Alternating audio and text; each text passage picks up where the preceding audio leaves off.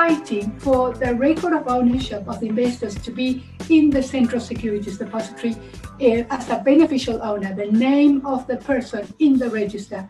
We were never allowed by the market, so we ended up at Straight having only nominee accounts. So in reality, I could not offer the investors that information real time because that information was now residing in all the custodian banks, in the brokers, in the nominee accounts of administrators, but not in the Straight register. Then the listed company said, we want real-time information as to who's buying and selling our shares. As you know very well, when there's like a takeover possibility of a company, it's very important for the issuer to know who is the one buying the shares.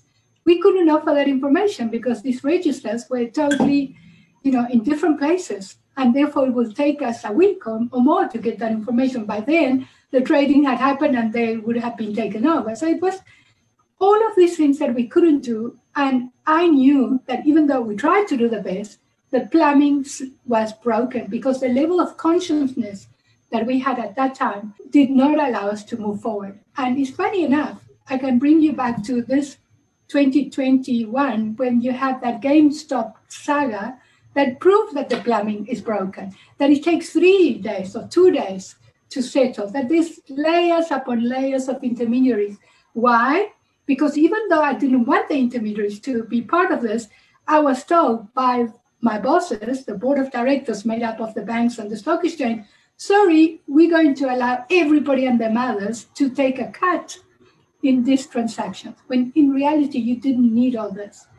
And therefore, that's why we have around the world, not just South Africa, every market, even the US market, proved that the plumbing is not working. We have this legacy. We have mainframes. We have Swift messages. We have costs that are not needed. When I read Satoshi's paper, the paper says, guys, you got it all wrong. You've been centralizing information. You've been relying on intermediaries from all these custodian banks, the brokers, the regulators, the auditors. And what happened was that we had in 2008 a financial crisis that proved that the system is broken. So Satoshi issues this paper in January 2009 after the crisis saying, guys, you need to decentralize and you need to put the controls in the technology. You do not rely on intermediaries. You do not rely on all these silos and all these walled gardens, and everything you built is all wrong. And that's why you're going to carry on having failures. And reliance on auditors, I'm trained as an auditor, is a mistake because the poor auditor cannot fight when there's collusion or corruption. He can't. There's so many ways to hide corruption from an auditor, especially when there's collusion. And that's why we still have failures. Recently, BBS Bank, Steinhoff, and the list will never end. In everywhere in the world, look at what happened in Germany with Wirecard and so many.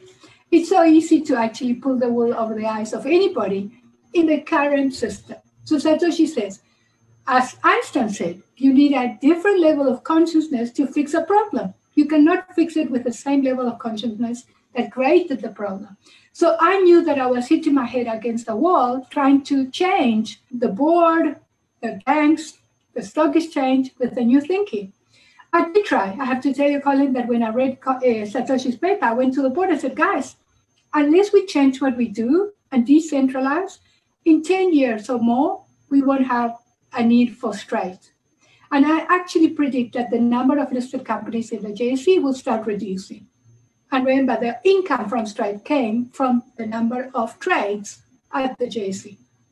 So I knew that if I had to stay, I would be rearranging the chairs in the Titanic. And I wasn't prepared to do that. And the level of, I don't know what the word is, not aggression, but, what is the word? Misunderstanding with the board increased because whatever I was seeing that was the future, they went and held on to the fact that, no, the law says that this is the way it's going to be. Trust me, Colin, the law will not stop the innovation that is taking place in the world. It won't. This is something that has been unleashed into the world, and everybody's going to make sure that we bring it to the world. So that's why my only solution was to resign. And then your journey took you into Consensus, and you really started to go and expand and move not just into understanding the details of how Bitcoin has going to be created and the assets that go behind it, the methodology, the programming, the benefits, and all of the other exciting stuff that goes into that. You then started to pick up on the Ethereum journey and started to look more into the blockchain and the smart contracts world. Because that's what my passion is. Imagine that now I know that this technology can eradicate corruption. It can bring transparency. It eliminates the intermediaries. It cuts costs. The other thing that I'm absolutely passionate about this technology is that when you study how all of us, that created the financial markets, we created a financial market that didn't care about the poor people. We just created a financial market that cares about the elite. I'll give you an example. Applicable to South Africa. In South Africa, there's not more than 2 million investors, direct investors in the stock market. Why? Because it's very expensive. So you need to trade large volumes to make it worthwhile. Yes, there's a lot of investors and, indirect, pension funds, ETFs, etc., but not direct investors. And that applies in many countries in the world because the costs are high. The same as opening a bank account.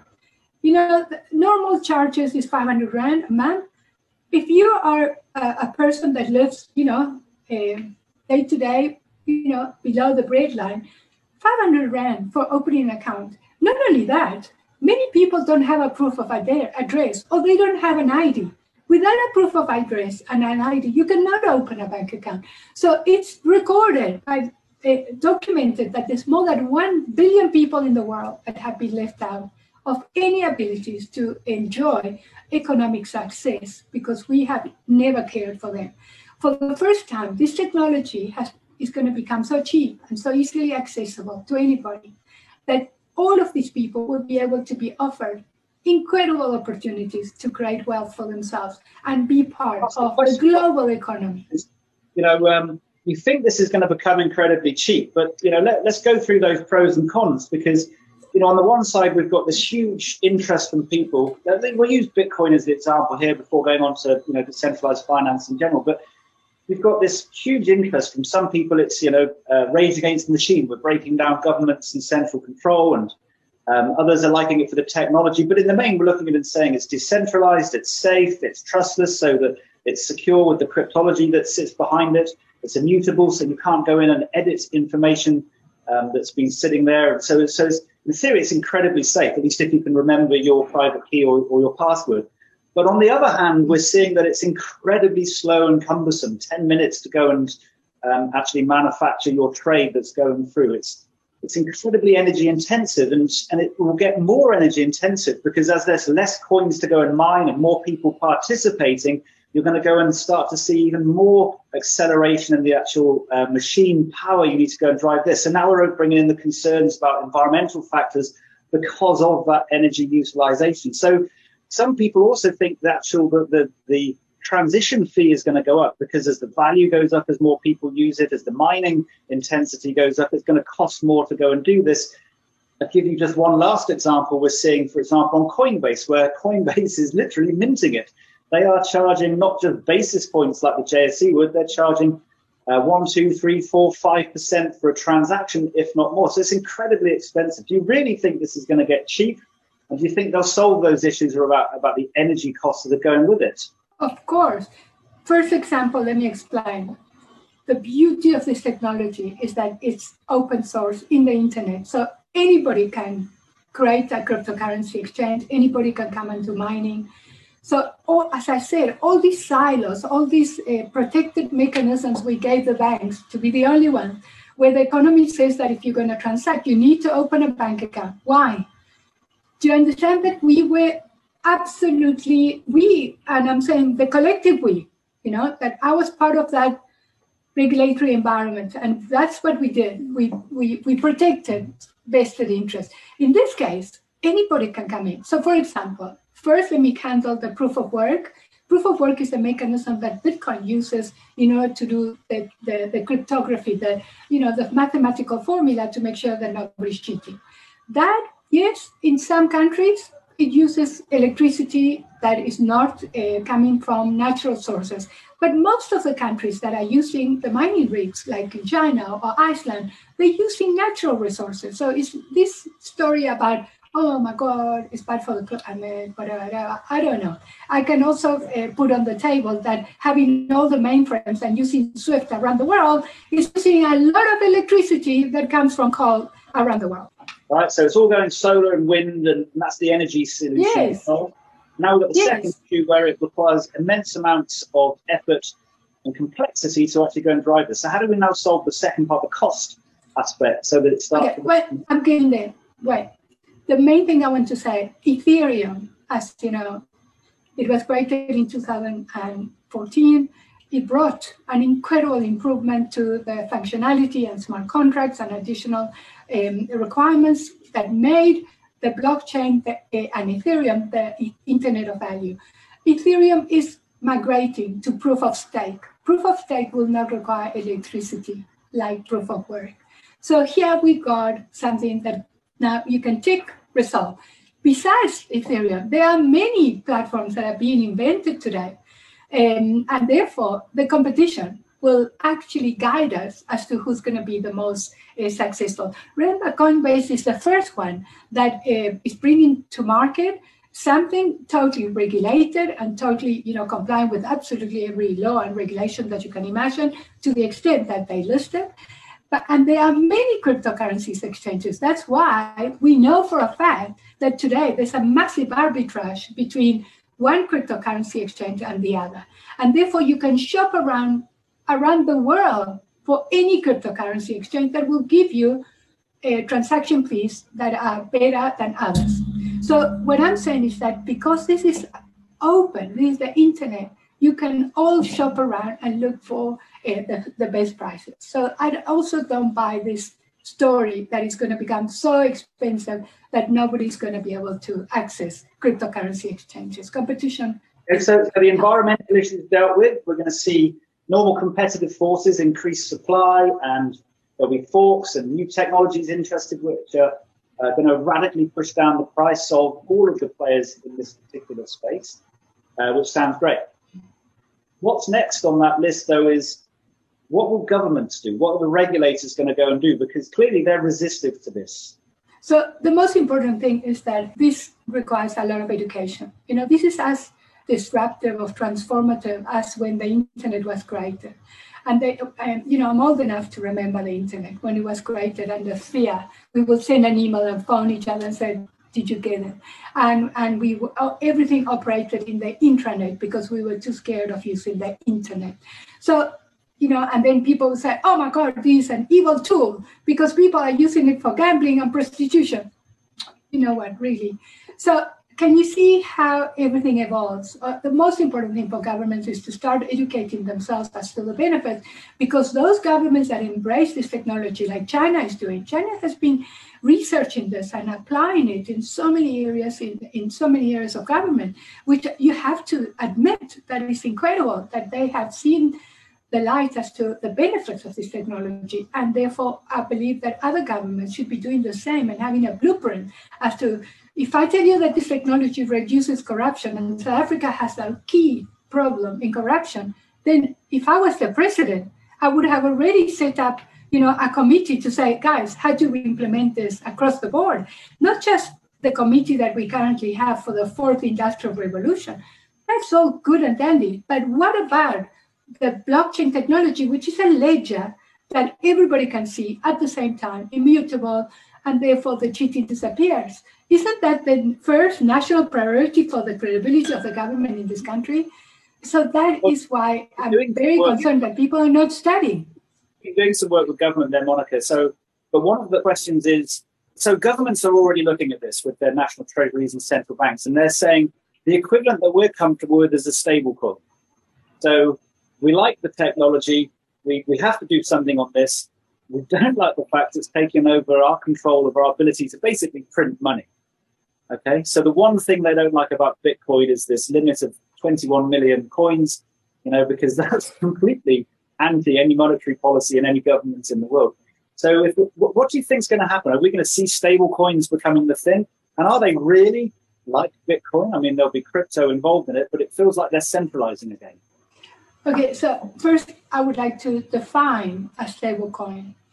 So what's a stablecoin? It's totally different to crypto. A stablecoin is just technology like crypto-like, but it's backed by something. It's collateralized. So there's so many stablecoins already in the market, but one very famous one is called USDC, that is backed one-to-one by the dollar, and it's been audited, and we know that the collateral is there. Then you've got MakerDAO, for example. I'm giving you just simple examples that it's collateralized by ETH. So you have to, so you use cryptocurrencies to collateralize, and that is also very, very efficient. There are so many, but you have to understand that what's happened is that Bitcoin was meant to be the currency for the world. It didn't turn out to be because it fluctuates. So people are using it more as a store of value. As we know, the definition of money is unit of account, medium of exchange, and store of value. So at this stage, Bitcoin is just a store of value, and people are comparing it to gold because actually the return you get in investing in Bitcoin is much higher than gold that hardly has, move up in value, even though we had crises and whatever. It's quite stuck. So we call it the old man's investment, like the new generation. I doubt they're going to invest in gold. They're going to whatever. So I really believe that this is the technology of the future. So stablecoin is like crypto-like. It doesn't fluctuate, so it can be used as a medium of exchange and a unit of account. So that's why you heard less than a month ago the announcement by Visa, imagine a credit card, saying if you have USDC, you can now pay and use your USDC, which is a stablecoin backed by the US dollar, using your Visa credit card.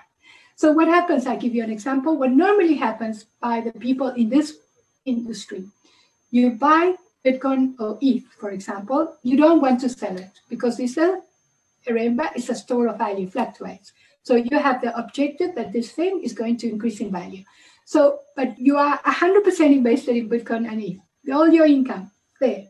So now you need to pay for rent and your landlord won't accept cryptocurrencies. So now what you do is that you take out a loan, for example, from Aave. Aave is a decentralized exchange that if you give them your crypto, it will give you as a loan fiat. Fiat is the currency issued by a government. So in South Africa, fiat is rand, then you've got the yen, the dollar, and all these other currencies. So that's what Aave does. It gives you a loan in fiat. So you can keep the crypto and get fiat to pay the rent. The other thing is that you do is that when you buy and sell Bitcoin, for example, you don't convert it back into dollar or rand or yen or euro. You convert it into, for example, a stablecoin, USDC. So now you're sitting with USDC. You need to pay the rent, and a Visa and MasterCard in future, all of them will allow you to use your stablecoin. So do you understand that this movement that is taking place for now, the younger generation is doing this? But as we move in time, people will cotton on that this is the way to go. And if we carry on doing this, then nobody's going to use the fiat currencies. And if we don't, then what happens to the fiat currencies and monetary policy and the influence that central banks want to exert over the economy? All of that is going to happen unless, and I wrote papers about this, I'm saying to the central banks, you must now issue your own stable coin backed by your own fiat currency. And I can write a lecture just on why this is called central bank digital currency at the retail level, why this is a game changer. And I truly believe that is the responsibility of the central bank to introduce this before everybody moves out of fiat. And I haven't even mentioned that Facebook, as you heard, is about to issue their own stable called Diem. And they reckon they've got around 2.5 billion users of Facebook, Instagram, and WhatsApp. So all of those people will go into the Diem and might never come out of that ecosystem. Because if Facebook gets it right, they'll be able to have many merchants around the world accepting this Diem. So do you understand what's going on around everywhere? Everything is changing. Let's expand it a bit then and take it out. So if I understood that correctly, we've got there's Bitcoin, there's variations, there's stable coins, and there's governments in different jurisdictions looking to go and push their technology onto these platforms. And they're going to have to, otherwise you're going to see, as you said, Libra for Facebook, which is the original project name, with 2.5 billion users that suddenly get access to purchase it. But this at the moment is still at a stage where it feels like it is an investment, it's gold, which isn't also equally difficult to invest in, but it's made easier by financial markets. When are we going to start to see, or maybe I'm missing it, it's already happening, real benefits and user cases coming to consumers? People like you and me and everyone on the call from a retail perspective, not this kind of stuff sitting in the middle of these technical assets sitting there at institutions and hedging and treasury and all that type of stuff. Okay, so I really believe that it's happening as we speak, because I work for the biggest blockchain company in the world, and I know what projects we're working around the world, and some of them are unbelievable, especially in the area of social impact. The area that I would love to talk to you about later, which is all about the tokenization of assets and the impact that tokenizing will have in the world, and that will also include the non-fungible tokens. And let's not forget the assets. We're still talking about payments, and definitely payments are going to totally change, because one of the biggest problems we have in Africa, for example, and many other countries, is remittances. As you know, the story of remittances, I believe, is a very sad story. It's actually, your heart bleeds when you hear people in South Africa sending money to Zimbabwe or Malawi or other places, and the money gets given to a taxi driver, cash, and they rely on the taxi driver to take money back home. And then they rely that money went to the family, and that the family is going to use the money for the purpose that they agreed to use it. I've heard horrible stories of people sending the money, working a whole year, sending the hard-earned income, and they arrive home and the money's gone. So all of this, and the cost of remittances. Listen, I'm originally from Uruguay. I send money to my family in South America. It takes longer for the money to arrive than if I got in a plane and I took the money myself. Plus, sometimes the money sort of like disappears in a black hole of correspondent bankers that you don't know where the money's stuck. Could be stuck in any bank, because as you know, the RAN hasn't got a relationship with the peso in Uruguay, so the money has to go RAN dollar. That dollar is a bank in the US, dollar peso. So all of these people get to charge. But imagine with this new technology, I'm going to be able to transfer. I can do it today. I can transfer Bitcoins real time by just using one little finger. One finger, no phone calls, no intermediaries, no delays, hardly no charges. You tell me if that remittances story doesn't change. It's a game changer for people. And don't get me started when you establish a digital currency that every human being in the world would have a wallet in their cell phones, in their mobile phones. And this story about having the old ladies, that nearly 20 million people in South Africa get paid a grant. And during COVID, we had the old ladies waiting outside the post office in the rain, waiting to be paid. That is so inhumane that it's crazy that the government hasn't said, how do we pay this real time directly to the wallet? Or we saw in the US, supposedly so sophisticated, sending by post the checks during COVID time. At least their post office works better than ours, but just try sending anything in the post office. Do you think this will be helpful for the unbanked? Helpful. It's like a no-brainer. Imagine that we are able to open accounts for anybody. The biometrics will require their own picture. They won't need to have an ID. Try going to get an ID today at Home Affairs. Try. You will stand in a queue in the sun for hours, and you're lucky if you'll get it, because they tend to close down because of COVID, whatever. It's inhumane what we're doing to people, because we are not realizing that there's a better way, and the better way is this technology. So you open an account for anybody in an e-wallet, real time, not having to walk kilometers to go to a bank branch, that by the time you get to the bank branch and you stood in the queue, they ask you for things that you don't have, like proof of address. How many people live in shacks in South Africa? How are they going to prove that they have an address? in a shack or in the street. Imagine if we could open an account simply by having a mobile phone, which most people, no matter what level of income they are, they have a mobile phone. And we are even inventing, I've seen them, instruments that can be used by people that cannot even read or write, that they don't need data, they don't need the internet.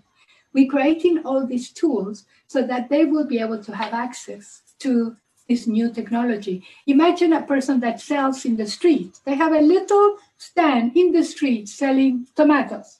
They'll get paid electronically, real time, with a QR code, with so many other tools, into their own wallet, which is not able to be stolen because these people are getting cash.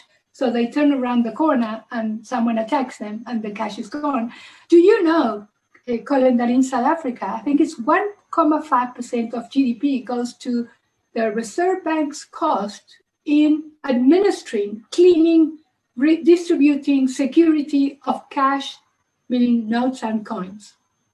That's the cost of distributing and looking after this cash, which we have seen in pandemic times that people are not even using cash, which is also sad because people are not giving donations to the poor people asking in the street for money because nobody wants to touch the cash and nobody wants to touch the poor people.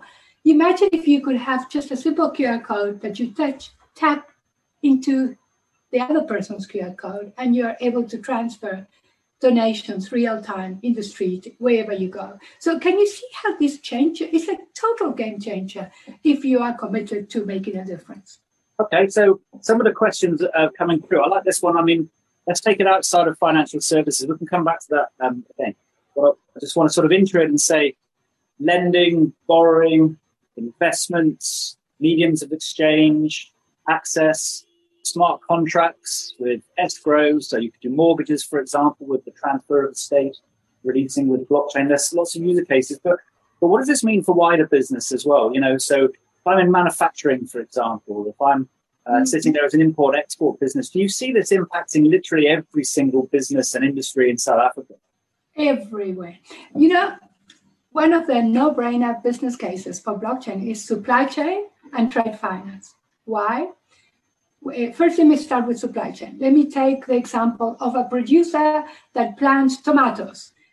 Then it has to sell it to someone, an intermediary, that takes it in a truck to the market. Then in the market, it gets sold to the different retailers. Then the retailer brings it to the supermarket, and then they sell it. That producer and all these other parties get paid 3 months after the goods are sold. Then you can go and Google it and study the business cases of retail companies. That is unacceptable because in the blockchain, everybody can see in the mobile phone the moment the tomatoes are harvested, how they put into the truck, how they transfer to all the parties. Remember, it's the single version of the truth. And then with a smart contract, you say to the smart contract, when the tomatoes are given to the producer that is going to distribute it in the market, the farmer gets paid. When the goods are sold in the market, the intermediary producer gets paid. When the goods are sold in the till, everybody should get paid. So no more waiting, no more the check is in the post, no more phone calls, no more Excel spreadsheets. The blockchain records the complete audit trail, immutable, transparent. Using your cell phone, you can access this information.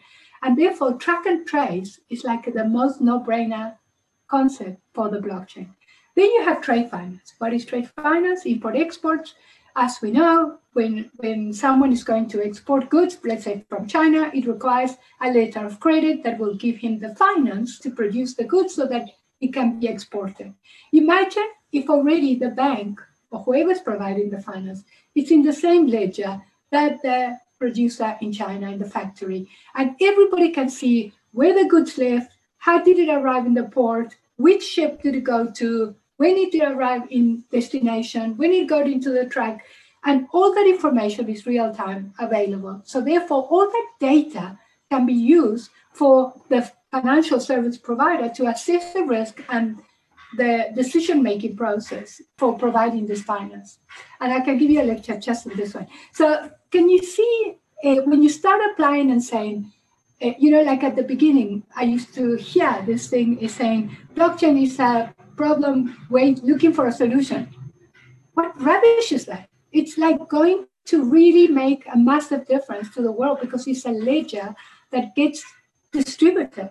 It's not centralized. It's not one honeypot for the hackers.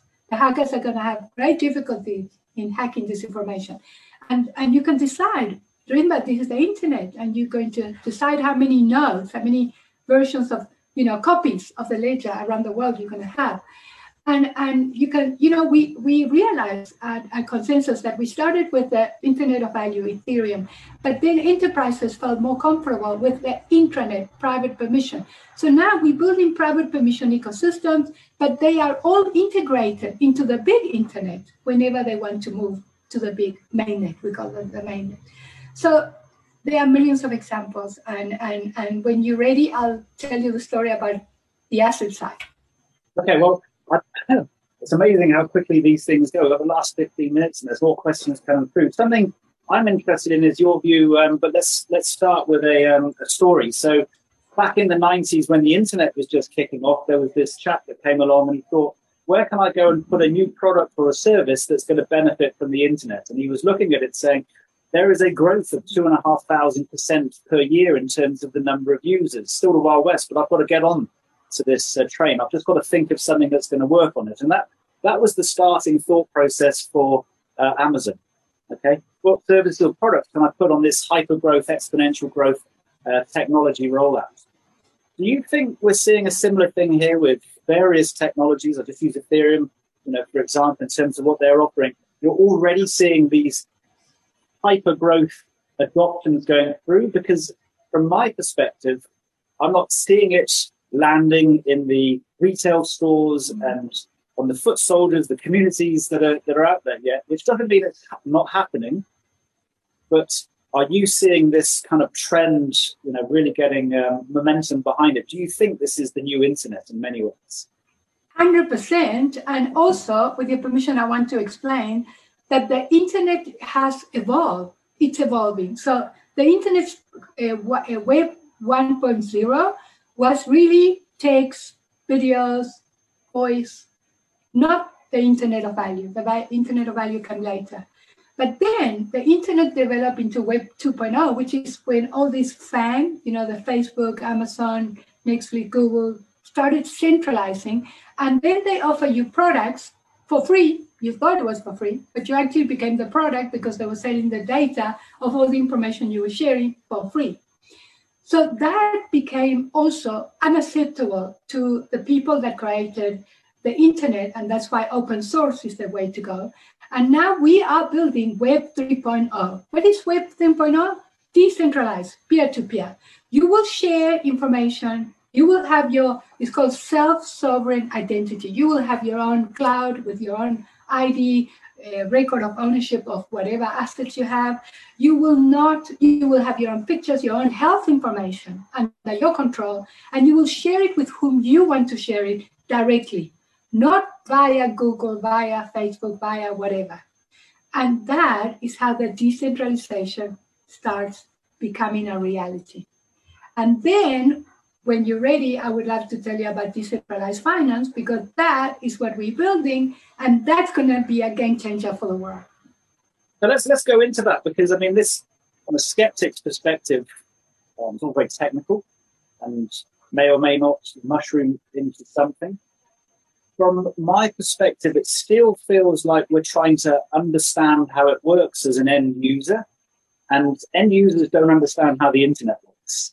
And end users of banks don't understand how the financial system works and the multiple payments that are going through, and the infrastructure providers incredibly complex. But what we have is a really simple product. I can walk in and I can do a QR code and it's a snap scan, and something magically happens in the background. And I walk out with my products. Same with Amazon Go. You walk in, don't know how it works. Doesn't matter. You walk out because you trust it, and it's giving you some utility that you're actually enjoying. When are we going to start, or is it already started? I guess I'm just not looking on the right websites where people are really going to start to trust what you're exploring, and the utility is obvious because I can just walk out, do something. It's frictionless. I've made my payments, I've done my investment, I've taken my loan, had my supply chain agreement put in place where through escrow something's happened and something's been delivered. It still feels a long way away from that, like a Wild West where there are so many choices. There are no trustworthy brands that I can go out and start using already in every level. Just remember, we are in the same place when the internet was started, 1994, 1995. As I said, no trust. Everybody was like, oh my God, what is this? It's evil, blah, blah, blah. And, a lot of people attack it. There were laws being tried to pass to protect people from the internet, like really crazy stuff.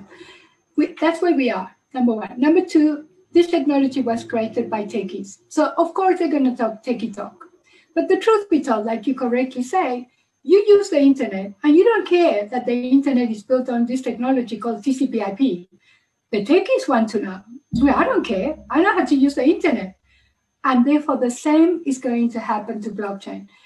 That's why when I do presentations, I never really go into the detail how the blocks get created, how the cryptography works, because that's noise. But once you understand the bigger picture of what Satoshi wanted to create, which is this single version of the truth, where nobody can cheat or lie, then you start saying, oh, wow. Then when you have a lot of parties in a transaction, this is a no-brainer. You bring them all in the same ledger in the internet. They all can see the journal entries at the same time, and we can achieve things real time. The audit is real time. The verification is controlled by a cryptography.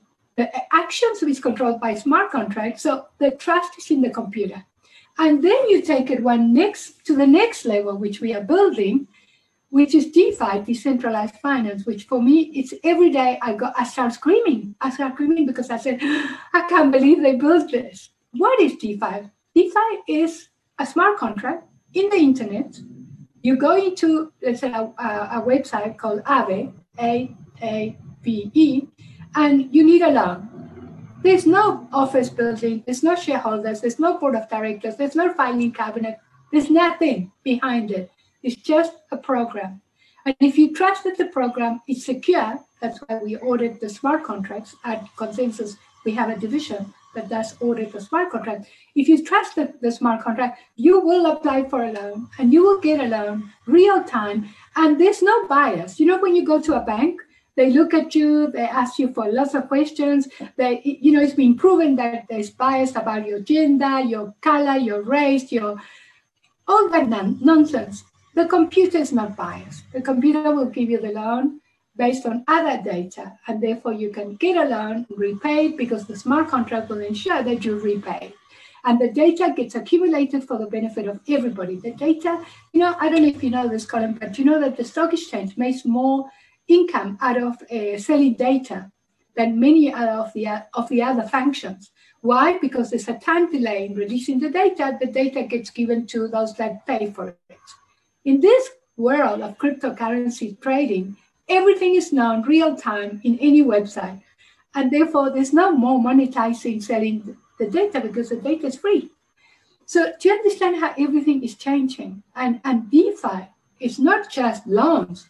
We're talking about market making. We're talking about derivative trading. We're talking about insurance. Insurance, I always say, how could it be that insurance companies are not embracing this technology? Think about it.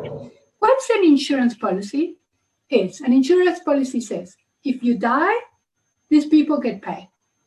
That's a smart contract. If I do this, therefore that. So imagine in the future, for those insurance companies that want to embrace this, they will say, come to me, because I will guarantee that I will pay you real time if that insurable event took place. I have been presenting to insurance companies now for the last 2 years. Nobody has embraced this. Why? Because they don't want to give up the legacy. But eventually, new insurance companies will come about in a DeFi world, and therefore the traditional insurance companies are going to lose the clients. And that's how slowly, this is like the story of the frog. You put the frog in water and you put the hot water. We're still in the lukewarm moments, and that's why you're not seeing that the frog is being boiled. How disruptive do you think this is going to be? I mean, in financial services, it's not well publicized, but there are estimates that they've already, I'm talking really banks and insurance companies here, but particularly banks have seen 20% of their revenue and profits eroded over the last decade or so. This is just from platforms that don't even use crypto. Platforms, for example, like Stripe and PayPal. We've seen some move into things like peer-to-peer lending. We've seen startups and fintechs coming in, offering faster, better, cloud-native digital type solutions. And so the establishment has been incredibly slow to move already. How dangerous for them if they don't really get into crypto and DeFi and blockchain is it going to be? Is this, I suppose, potentially going to be the end for some organizations? Colin, as I said, in 2016, I said to the board of Stripe, I said, guys, if we do not do something different, incomes will start drying. Have a look to anybody listening to this webinar. Have a look at the number of listed companies on the JSE. Take 10 years. The number of listed companies 10 years ago, like in the 600. Today, I don't think there's more than 350 companies listed. And more companies will delist and less companies will list because this new technology gives you so many opportunities. Look at the way that Coinbase listed. It listed on NASDAQ, but it didn't go the normal route of getting an underwriter, blah, blah, blah. Their mode was just to monetize the share price that they were trading at that time out of the market. So they just became more institutionalized. But it wasn't the traditional way of listing. That's going to go out with, But they it's going to still list so, an exchange moniker, which I thought was interesting. Why didn't they do an ICO, initial coin offering, for example? Yes, because remember, they needed to, first they believed, Brian Armstrong believes very strongly that he wants to create change from within. So now that he's part of the, the group, New York, the real legacy, he can start showing them how things can be done. The market cap of Coinbase is bigger than Goldman Sachs and bigger than the New York Stock Exchange. So he's making a point. The Trojan horse strategy for marketing to, bring validity to the model and take out the institutions that's hosting it, in this case, the New York Stock Exchange and NASDAQ. 100%. I'll give you an example. I predicted this. I said, if the cryptocurrencies exchanges allows you to, with a simple finger, to trade real time, no cost, no intermediaries, across, borders, what would stop them from now not only trading cryptocurrencies, but tokenized stock, shares? And what happened a week ago, Binance announced that you could buy Tesla shares using their cryptocurrency exchange. And this is the beginning of the end for legacy financial markets if they don't get their act together. We'll go two last questions then. First one is around risk. I think this is a great question. What is your perception of the risk, both from a sort of cyber attack perspective of DeFi and blockchain? I think that's quite quick for you to answer. But I think the harder one is, what about criminality? The anonymity that you get when you're transferring and transacting on something like a blockchain-enabled system is presumably a big problem. This is going to cause issues for regulators and governments around the world. Well, not really. I don't know if you have been following Chainalysis. Chainalysis is an amazing company. They're able to track exactly what's going on in the Bitcoin blockchain. So they can tell you who is paying money to ISIS, and everything is trackable. So yes, there are certain cryptocurrencies that have been designed to be totally private. So in the same way you use a knife for cutting meat, you can use a knife to murder someone. So some cryptocurrencies will be used for one thing or another. But let's be honest, Colin, what is being used today for criminality? Cash. And we're talking about cryptocurrencies. That is nonsense. But it will be regulated, and that's why when central bank digital currencies come to the market, they will allow certain level of privacy, like the digital dollar is talking about $10,000 transaction, up to $10,000 transaction to allow privacy. After that, you have to fully disclose the transactions. So you see how everybody likes to throw mud at this industry, because it's rather to dismiss it and say, this is for criminals. To the point, Colin, that when I present to CEOs, in South Africa and around the world, I do not mention any cryptocurrency. Why? Because the moment you talk about Bitcoin, that's for criminals. And then they don't listen to all the changes that are coming because of blockchain. So that's why I said to you when you asked me to talk about in this webinar, I said, please don't cover crypto because people immediately dismiss everything I have to say. But the truth be told is that if you carry on dismissing, then you're going to wake up one morning, the tipping point would be here, and you won't know what hit you. That's the fact. When I've been doing keynotes and workshops with companies, one of the themes that we always talk about in every single industry is artificial intelligence. The argument being that if you're not using artificial intelligence to help you in a gazillion different sorts of ways, then you will lose out because the automation and the benefits that you get from it are absolutely intense. It doesn't matter if it's data analytics, robotics, visual identification. I don't see how companies will survive over the next decade if they aren't investing in artificial intelligence and machine learning. What's your advice then for companies around blockchain, smart contracts, decentralized finance? I mean, you've said the risks, but how can they start getting into it? What do they need to do to get their arms around it so that they don't see the same risks that I've just described in things like AI? Okay, and I would like to come back. Before I answer your question, I want to mention AI and how it's totally complementary to what we do. I give you two good examples. One, medical health. The data about your health will be under your control. So you will have the complete database of your medical history. And therefore, when you get sick, as we saw during COVID, you do not go and see the doctor. You send a file electronically to the doctor. The doctor will have AI, and they feed all this data into AI, and AI will be a tool that doctors will help. It will get help to decide what's wrong with you. Okay. Another example: auditing.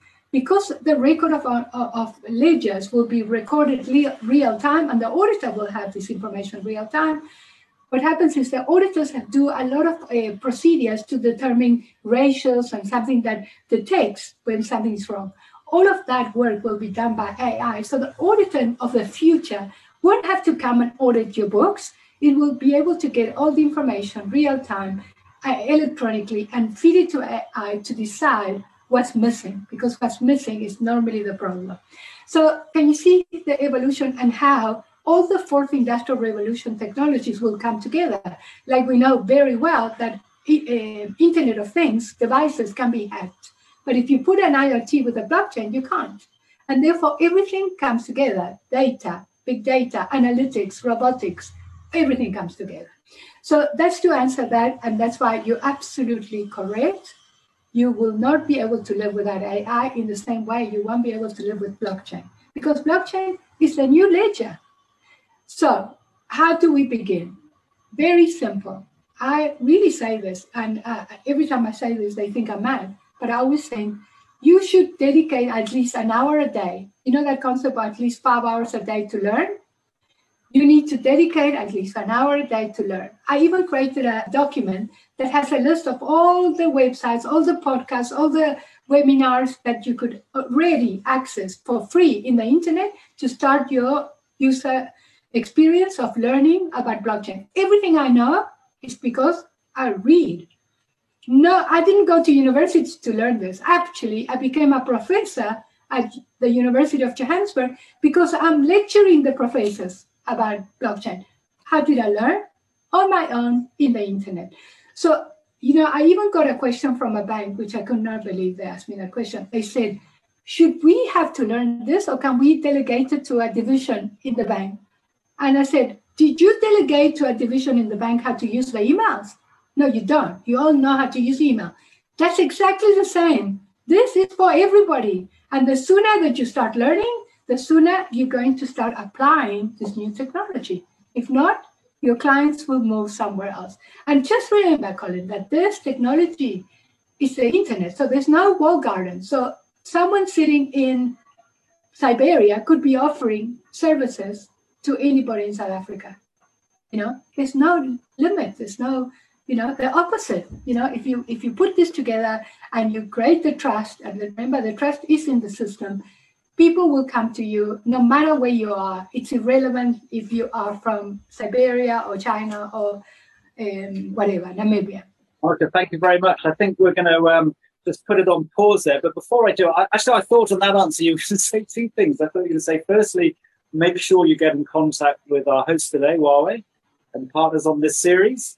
Would have been the great one. And then the second would have been, and obviously, talk to Consensus as well. But for the second one, how do people get in contact with you if they want to? So definitely follow me on LinkedIn. In LinkedIn, I publish tons of information. Consensus produces so many papers. So every day when we produce the papers, I share them. Okay. So definitely, I think that LinkedIn would be the best place to find me, because that's where I spend a lot of time sharing information to educate. I want to educate. Plus, there's many YouTube presentations I've given. So if people want to understand the basics, listen to my YouTubes. And I just want to educate the world, because I really very scared that the historian Yuval Harari, he says that society will be split between the ones that get it and the ones that don't get it. And I really hope that we don't get to that point, that people get the passion of saying, I want to get it. Because when you look at society today, even my grandmother can send an email. So we should get to that stage that no matter your background, your age, your education, we all should be able to use this technology. Monica, thank you very much for joining us. Pleasure. Thank you. It's been my pleasure. Thank you. You've been listening to another production from Solid Gold Podcasts.